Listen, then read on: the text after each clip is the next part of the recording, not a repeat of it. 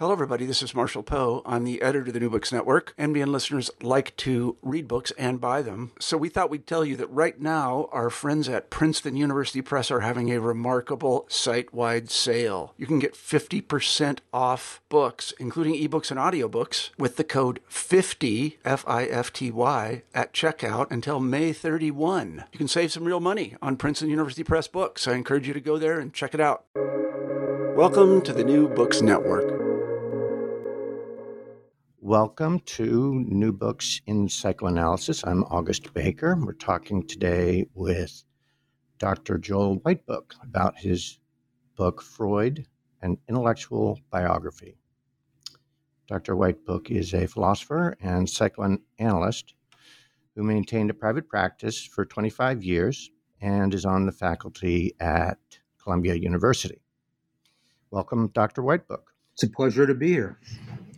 Thank you. I wanted to know to start, if there's some more you'd like to say to the listeners about your background, your intellectual orientation, your influences, mentors, things like that might be helpful for people approaching the book.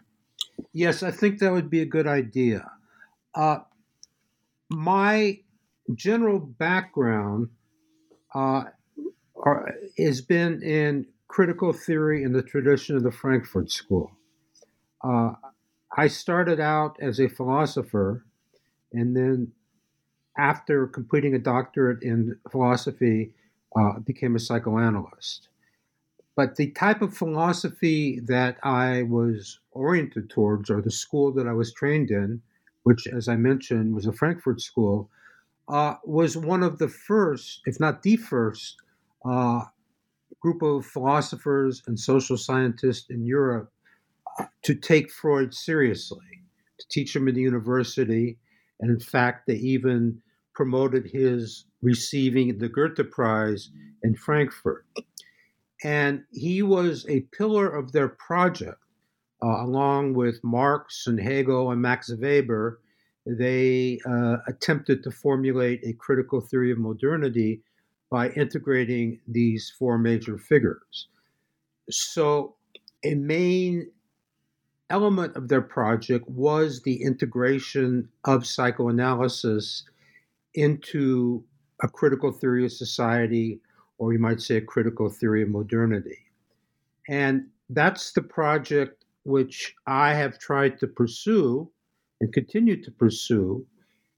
And you could describe my work in recent years is an attempt to update what earlier critical theorists in the Frankfurt School tradition have done in terms of psychoanalysis and critical theory by bringing more recent developments in psychoanalysis to bear on critical theory.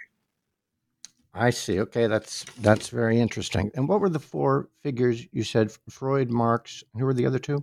I would say Marx, Hegel, Freud, and Max Weber. Okay, and I wanted to note also that you say in the beginning of your book that your aim is not here to provide a comprehensive biography. There are many of those, and you say you want to provide a narrative of the relation between Freud's life and his work, which is a very psychoanalytic thing to do, and you want to try to do it without being reductive. And you say you want to do it from the perspective of two particular themes. Could you tell the listeners about those two themes? Yes. When I was asked to do the book by Cambridge University Press, it was specifically to be an intellectual biography, which meant that my task was to interpret the development of Freud's thinking against the backdrop of what was going on in his life and in the general culture. So when I say it's not a general biography, what I meant by that more specifically was that it was an intellectual biography. Excuse me. And the two themes which organize my narrative are what I've called the break with tradition, which tries to locate Freud in the uh, historical developments of his day and in terms of the theorists who are trying to understand those developments. And then also, the second theme was what I call the missing mother, which has to do with the fact that the theme of the mother is sorely underdeveloped in Freud's thinking. Okay, that's very helpful. Would you?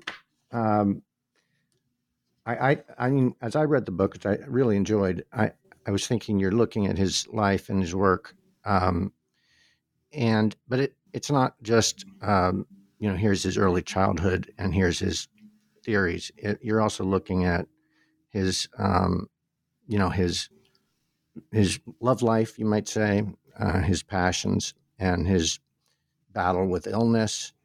So you're kind of intertwining his theories and his logic, his theories and his life throughout his life. Is that accurate? Yes, and I'd say that, and I'd specify it even more.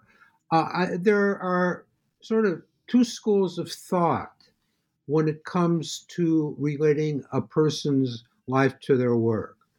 One school of thought is what you might call the Kantian, for lack of a better word.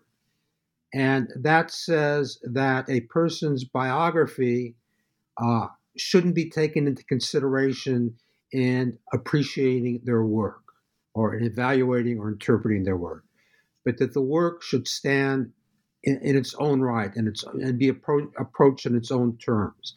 In other words, you shouldn't try and understand a Mozart symphony or opera in terms of what we know about Mozart's life, and that goes for any great thinker. And the worry there is reductionism. They want to guard Mm, against having a person's work reduced to its genesis and the person's life history, and often turns into a sort of gossip where you try and uncover the dirty linen in a person's life as a way of reducing their work. Now, that's a valid concern, but they go too far in the other extreme and just want to consider the work in its own right without any consideration of its genesis and the development of a person's life. The other good. extreme, yeah, go ahead. No, that's a good point because you are talking about new developments in psychoanalytic theory throughout the book. Well, I'll come to that after I Okay. make one more point.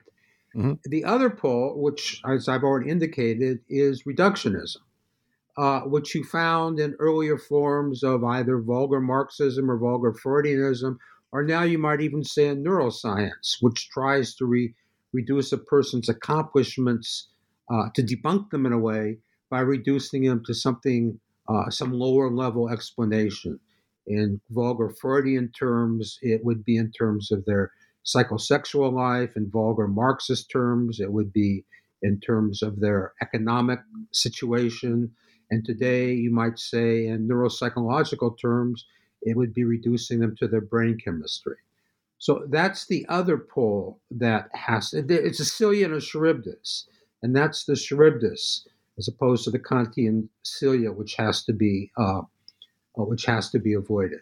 Now, the third position, which I would say is the truly psychoanalytic position, and one which Freud himself advocated, is trying to understand the relationship between what is called genesis and validity, how certain uh, things, accomplishments, arose out of the conditions of a person's biography, but somehow achieved an objective validity of their own, which, while being related to those circumstances, isn't reducible to them. And of Mm. course, he postulated the idea of sublimation uh, as a marker to explain this process, whereby genetic material gets turned into valid cultural objects, you might say. Right. I keep thinking about this quotation that you have here. and maybe this is related. You talk about Freud coming to understand the human mind as naturally oriented toward the external world and resisting an attempt to redirect its gaze inward. And you have a quote that he wrote to Albert Einstein: "All our attention is directed to the outside, whence dangers and satisfaction beckon. From the inside, we want only to be left in peace. So if someone tries to turn our awareness inward, then our whole organization resists, just as, for example, the esophagus and the urethra resist any attempt to reverse their normal direction of passage." And you say this observation helps us understand the widespread hostility towards psychoanalysis. You want me to comment on that? Yes, please. Yeah, I make several points. First of all, one way I would say, a very interesting way, or actually the way that I would put it, and I take this largely from somebody who deeply influenced me and who I draw on and mention in the book, but who's not that well known in this country, namely a Greek philosopher and psychoanalyst who lived in Paris for many years named Cornelius Castoriadis. And Castoriadis argued that Freud's project, or what we should take from Freud's project, is the attempt to understand the relationship between psychic reality and social reality, between the inner world and the social world. And of course, one could argue that Freud's great discovery in the interpretation of the dreams was psychic reality, that we are citizens of two worlds. We live in the world of psychic reality, and we live in the world of social reality, and that the real interesting question and the goal is to try and understand the relationship between the two. Now, the next point is, there are many reasons why there is many explanations for why there is such a resistance, indeed a hostility towards psychoanalysis, going back to the fact that Freud argued, discovered, you might say, infantile sexuality, or that he said that we have innate aggressive drives, which seems to contradict the conventional picture of human beings as being essentially good and sociable, or even going further, that we have a death instinct. I mean, all these are help to explain or are good reasons for accounting for the hostility or resistance, as analysts say, to psychoanalysis. But in the quote that you read, that points to another resistance, which I think is equally powerful, and which is only being appreciated more in recent years, which is people's resistance to psychic reality, resistance to the fact that we are determined to a large extent by inner events which we don't have great control over. Or as Freud put it, the ego is not master in his own house. And one of the difficulties in clinical work and helping somebody to get involved in a psychoanalytic process is helping them to accept the fact that there is this powerful psychic reality, and that one is better off dealing with it than leaving it alone. I mean, all too often, patients, people in treatment, would much rather attribute their problems to the external world, to society, to their spouses, to their bosses, what have you. For some reason, it seems to be a fact that it's easier to attribute things to the external world than to look within. And one final point, I think today, when we live in a world where we are constantly distracted by screens, Everywhere you go to your doctor's office, there's a television. You go to the train stations, there are television. Even now, when you go to a gas station, they have these little screens while you're Yeah. filling your Yep. tank. And all I have to do is walk down the street, and everybody's got their nose buried in a phone. And today, there's so much. We are bombarded by so much external stimuli that it makes the task of turning inward even that much more difficult. And there are innumerable reasons for the decline of psychoanalysis in today's culture, but I would say this is perhaps a more recent one, but one of the very powerful ones. That's a very powerful point. Maybe could you uh, give a quick overview of the Frankfurt School? Because when I hear you saying that we're going to be combining Freud and Marx, I'm thinking of that as Freud being more the internal and Marx more the external.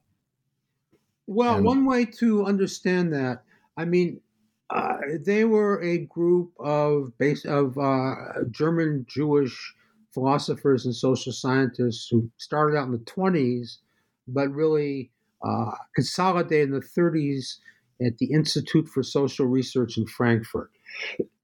Excuse me.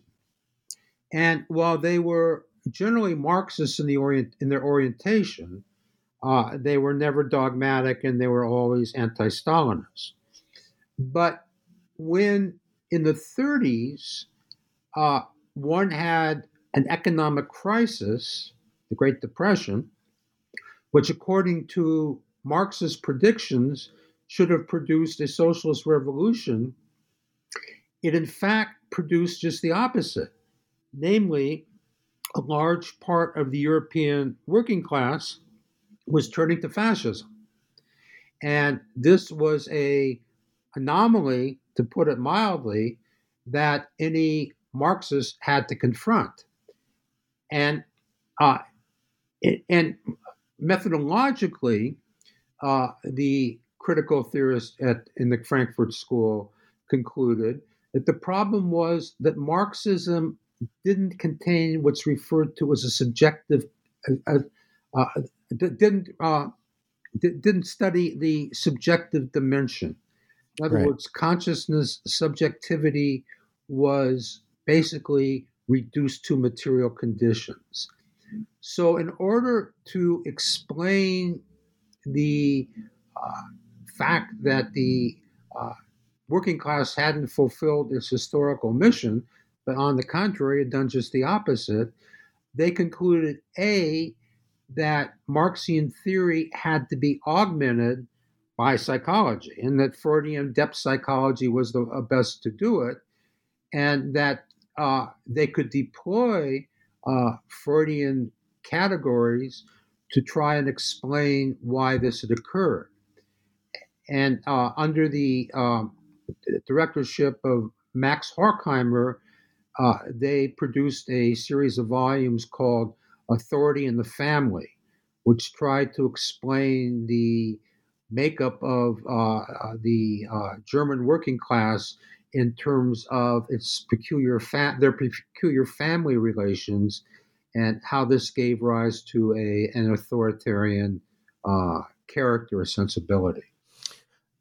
that's helpful. Thank you. And then, as I understand, your project would be to take some of the more recent developments in psychoanalysis um, and build them in. And as I understand it, much of that is under the um, label of pre-Oedipal as opposed to Oedipal, or what you call the missing mother. Is that correct? Yes.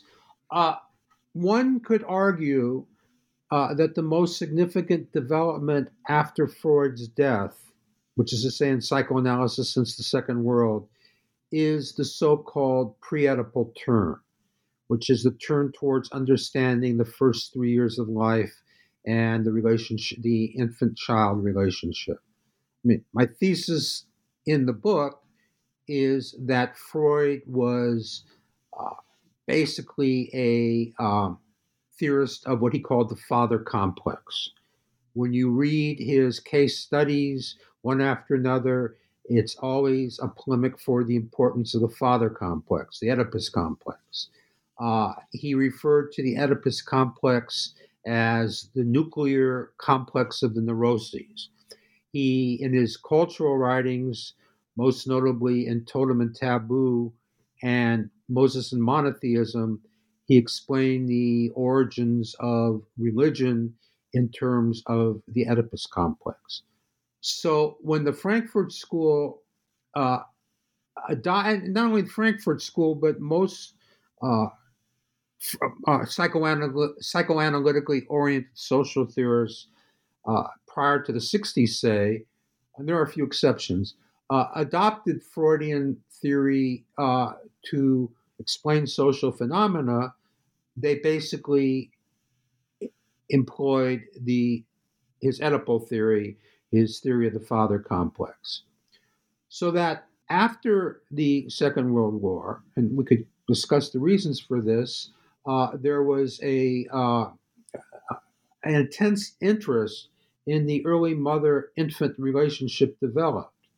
And a number of the most important psychoanalysts after the war, and I would say Donald Winnicott is the most important here, started exploring the first 3 years of life, the early separation individuation process. Then that was followed by infant research and attachment theory. So the great augmentation of psychoanalytic theory has been the addition of pre-Oedipal theory to Oedipal theory. So when I am trying to expand and continue the project of the Frankfurt School, which, as I said, is to try and integrate critical theory and psychoanalysis, what I've tried to do is to examine how we would rethink some of the central problems using pre-Oedipal rather than Oedipal theory. Interesting. That makes it very clear. And I guess to help understand it, could you help explain in treatment what a how treatment and psychoanalytic treatment proceeds for a classical patient, one with that is seen as an Oedipus complex, versus a unclassical one with pre-Oedipal issues? Yeah. Perhaps Winnicott put it best. He said Freud basically not ignored, but radically didn't pay sufficient attention to the first 3 years of life. That is the years of life when separation, individuation takes place until what's called a unit self is formed, the consolidation of self, which takes place in the third or fourth year. So Freud assumed the existence of a unit self, which had an interior structure, which he said was made up of the id, ego, and superego, and that this person interacted with other unit selves and suffered from what were called intrapsychic conflicts. That is, conflicts that occurred within a self that was already unified and formed. And his approach to psychoanalysis, his clinical technique, his understanding of the psychoanalytic setting was all predicated on the idea that he was a unit self and he was dealing with other unit selves, and that the analysis involved the interaction between these unit selves. What this meant in practice was that, this is how he described what was referred to as the classical patient or the good neurotic. And in practice, what this meant was that these people were basically able to make use of the psychoanalytic setup, or what's called the psychoanalytic frame, and be able to abide by the structure of psychoanalysis and come so many times a week and free associate and accept interpretations and would be helped in terms of interpretation. Now, one of the things that, whether or not this classical patient ever existed, is a disputed issue, but we won't get into that. Uh, One of the things that led to the pre-Oedipal turn after the war, and this was especially true in London, but also in the States, that analysts were seeing more and more patients who couldn't be reached with the classical method. Not only couldn't be helped by it, but often couldn't be reached by it. They sort of, you might say, couldn't accept the rules of the game that were necessary to involve oneself in psychoanalysis.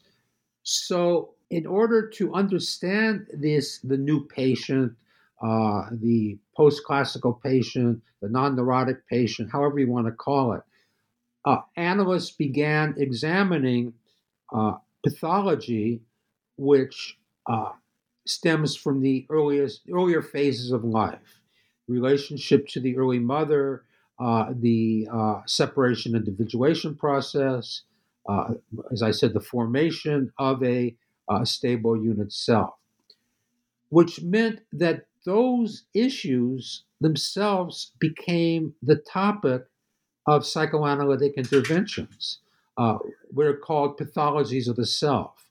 And in addition to, or before, I mean, there's difference of opinions about this, and it varies from case to case. Before dealing with Oedipal issues having to do with later stages of development, it's necessary to address issues with the patient that stem from these early uh, forms of what's self pathology, or what's sometimes referred to as narcissistic pathology. I thought this probably relates. You say um, when these people, meaning unclassical patients, are able to articulate their experience, they provide us, and you're referring to Loewald. Loewald maintains, with insight into the psychotic core of the personality, which is rarely accessible in higher functioning individuals, though it is present in all of us. Maybe that's what you meant by whether there ever was a classical patient. Could you speak to this psychotic core? Well, I mean, this is also somewhat a matter of contention.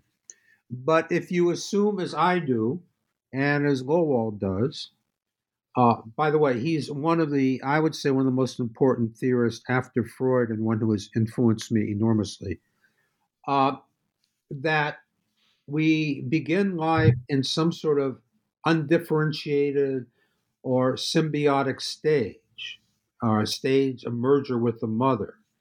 And the development consists in moving away from, differentiating oneself away from that originally undifferentiated stage. Uh, then, well, if you take that line of analysis, uh, and you also believe that earlier stages of development aren't just eradicated, but somehow stay active in the psyche, or somehow sedimented in psychic life, then you can assume that residues of that undifferentiated stage, what he calls a psychotic core, psychotic meaning because it's a merged state, the Okay. psychotic core exists in all of us. It just, in patients who are able to, uh, for whatever developmental reasons, achieve a higher degree of individuation and a more firmly structured and stable self, uh, that core is further buried.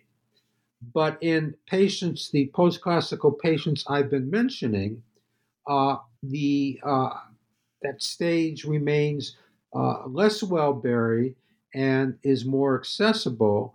and is encountered more easily than it is. The neurotic patient, the so-called high-functioning patient, uh, in some way doesn't have access to Hmm. the more archaic, or it's more difficult for them to gain access to the more archaic parts of the personality Hmm. having to do with this psychotic core. So that when we deal with the less high functioning patients, I want to use terms that are non judgmental here, Right. uh, non stigmatizing. So that when we deal with the less high functioning patients, we often gain insight into deeper levels of the psyche that aren't accessible with the higher functioning patients. And as Goldwald says, they can teach us. And what in Winnicott, he took this from Winnicott. Believe they have a lot to teach us about what Winnicott said, what life is all about. And Freud, of course, would be a very, very high functioning patient who may not have had so much access. Well, he didn't go through an analysis either. Well, wait, I want to say something here. Go ahead. I mean, the received interpretation of Freud, which he himself promulgated and which analysts believed for many years, was that he was a high functioning neurotic patient who Hmm. hadn't suffered any early traumas and that he was very well put together. But what research into his early life in Freiburg by historians and by uh, academics and Freud studies has revealed in recent years, and this is one of the points of departure of my narrative, is that in fact his first 3 years in Freiburg and his relation to his mother was really quite traumatic. Right.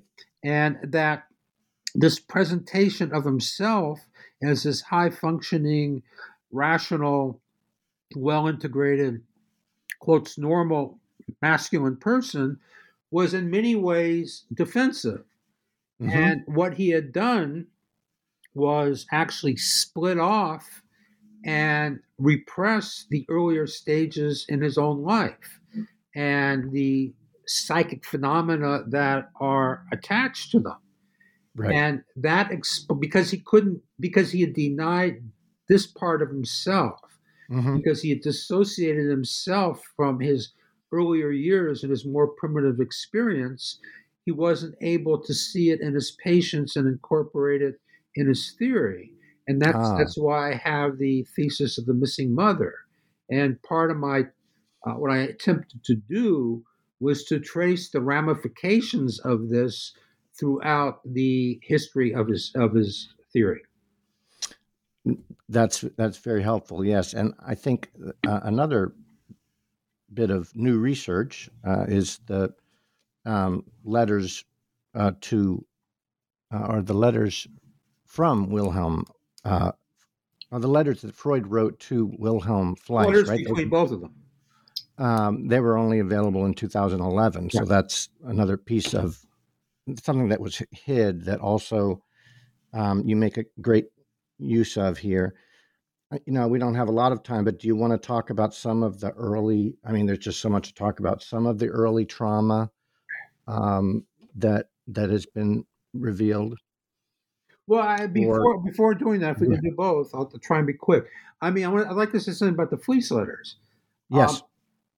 the Freud establishment, uh, which was made up of Heinz Hartmann and Ernst Kruss and Anna Freud, believed that in order to protect Freud's reputation and the fragile reputation of psychoanalysis, uh, they couldn't. They had to suppress some of the more controversial material in his life. So when the fleece letters were first discovered in the 50s, uh, a very censored, expurgated edition of them was brought out by Anna Freud and Ernst Kruss.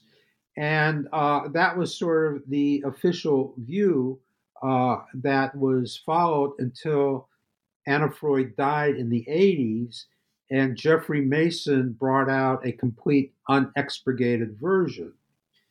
And what does what the complete letter? And by the way, the letters are fantastic. They are almost, I would say, a piece of literature, and uh, it's like an unprecedented.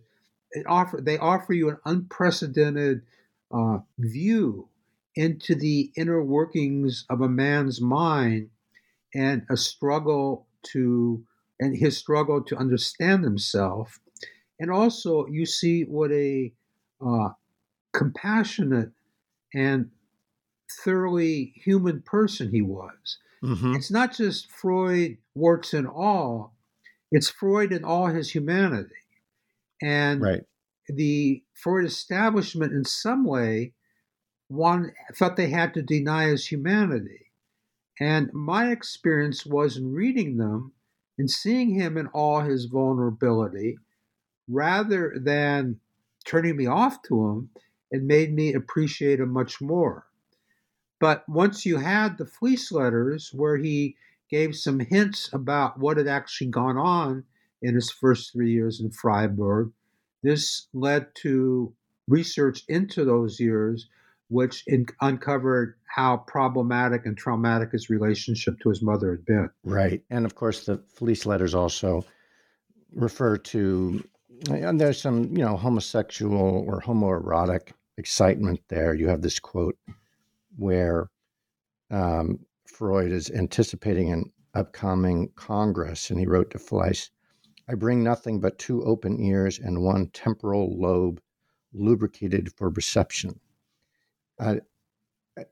Obviously, this is a long, I don't know if you've read the biography of Kohut by Strozier, but the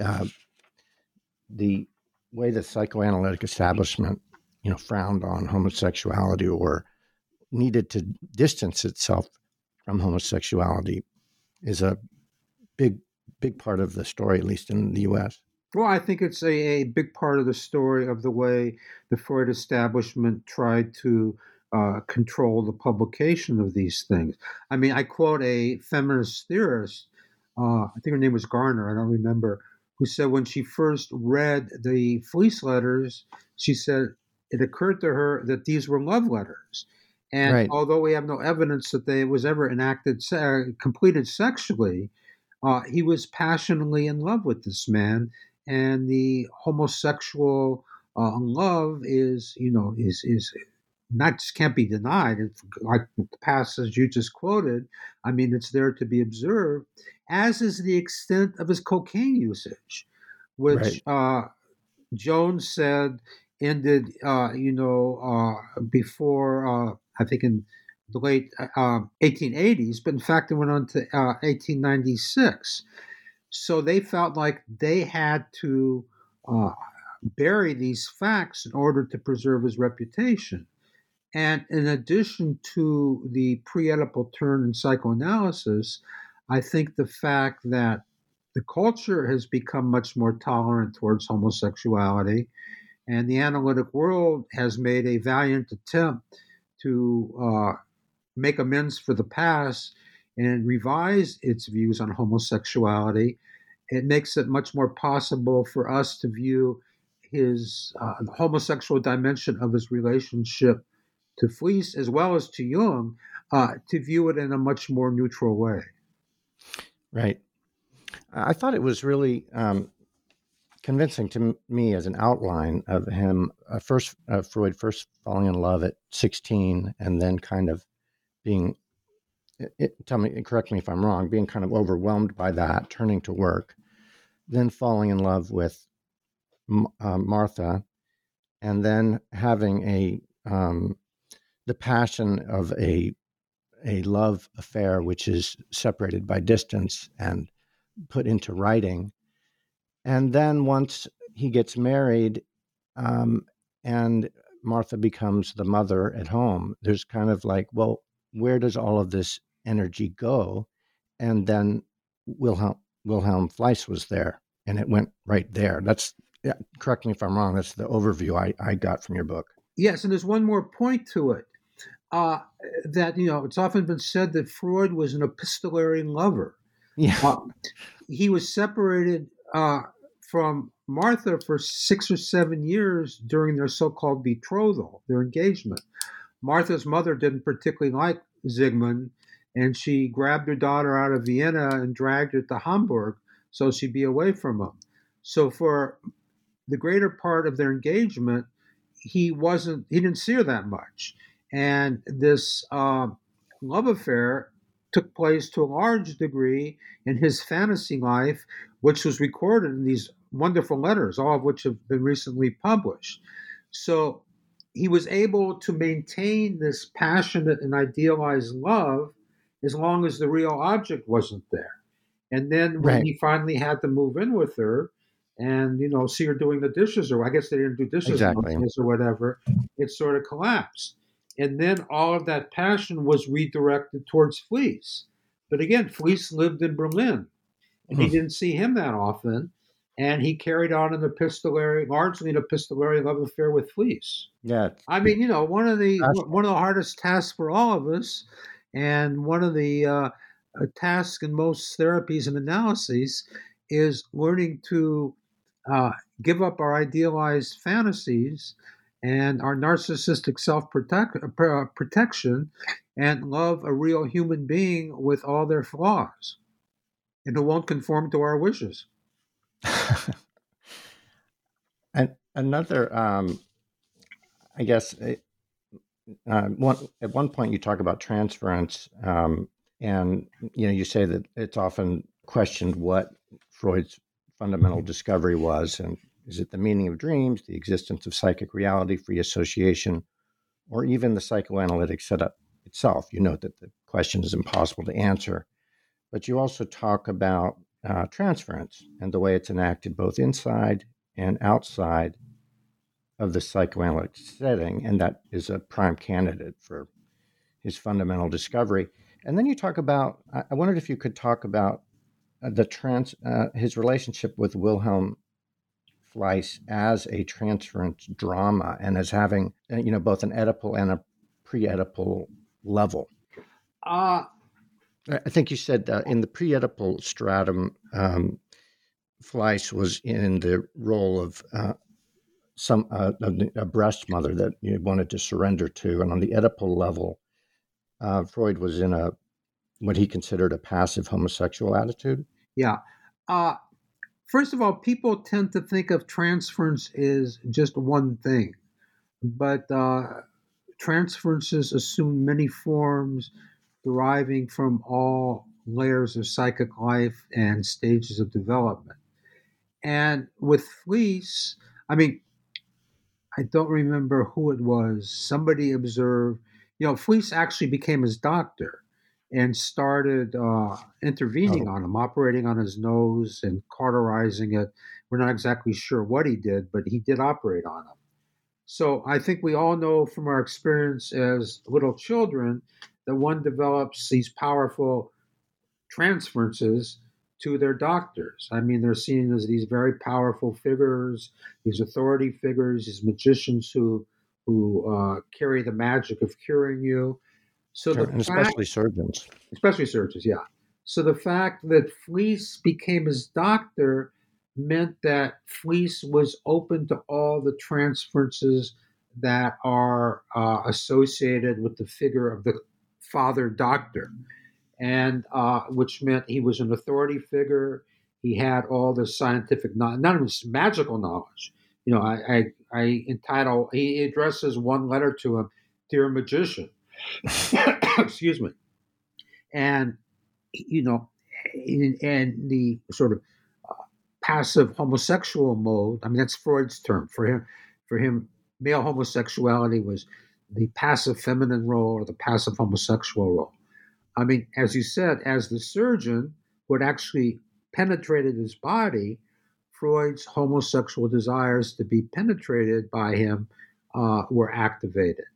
But insofar as he thought Fleece as the medicine man, the witch doctor, the magician, the shaman, contained all these magical powers, Uh, he was the object of a maternal transference, where the fantasy is the mother has all this wonderful warm milk that can alleviate all my discomfort and suffering. Mm.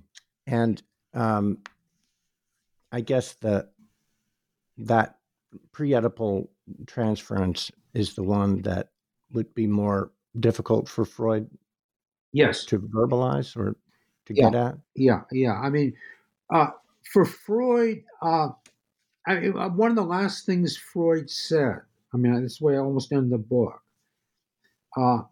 He says that there is a limit to how far a man can go in psychoanalysis, because to put himself on the couch and put himself in a passive position to another to an analyst, a male or female, uh, men because of their fear of their passive homosexual female wishes can never allow themselves to really give themselves over to analysis. Sure. And he called this the biological bedrock, which constituted the limit to how far an analysis could go. Now, my point is, because of his own discomfort with his own passive feminine wishes, Freud couldn't explore them sufficiently. So rather than saying this, this fear of passivity is bedrock, what he should have done, and what we're trying to do today, is to analyze that fear of passivity and to understand where it arises in male development and partly in man's relationship to his in separating from his mother. Right. It wasn't a biological bedrock. It was his own personal bedrock, which may have been shared by a lot of other people, but and can be related to all the trauma in his early childhood. Right. And by saying it's bedrock, what you do is you arrest curiosity. You arrest exploration. It, like everything else, should have been a topic for psychoanalytic exploration. He couldn't get curious about his own rejection of the passive female position. He couldn't get curious enough. And I understand that. There's so much I want to cover, and we're running out of time. But I wondered, another thing that you get into is his illness and his terrible illness and the amount of pain he went through and his confronting death. And I was really taken by your description of his grandson's game, the Fort Dog game. I never really seen the significance of. I wondered if you could tell our listeners about that. Well, he observed his grandson playing this game over and over again, where he would have a spool of yarn and throw it and then retrieve it. And he would yell "fort" when he threw it, and then when he pulled it back in, he would say "da." So they're here.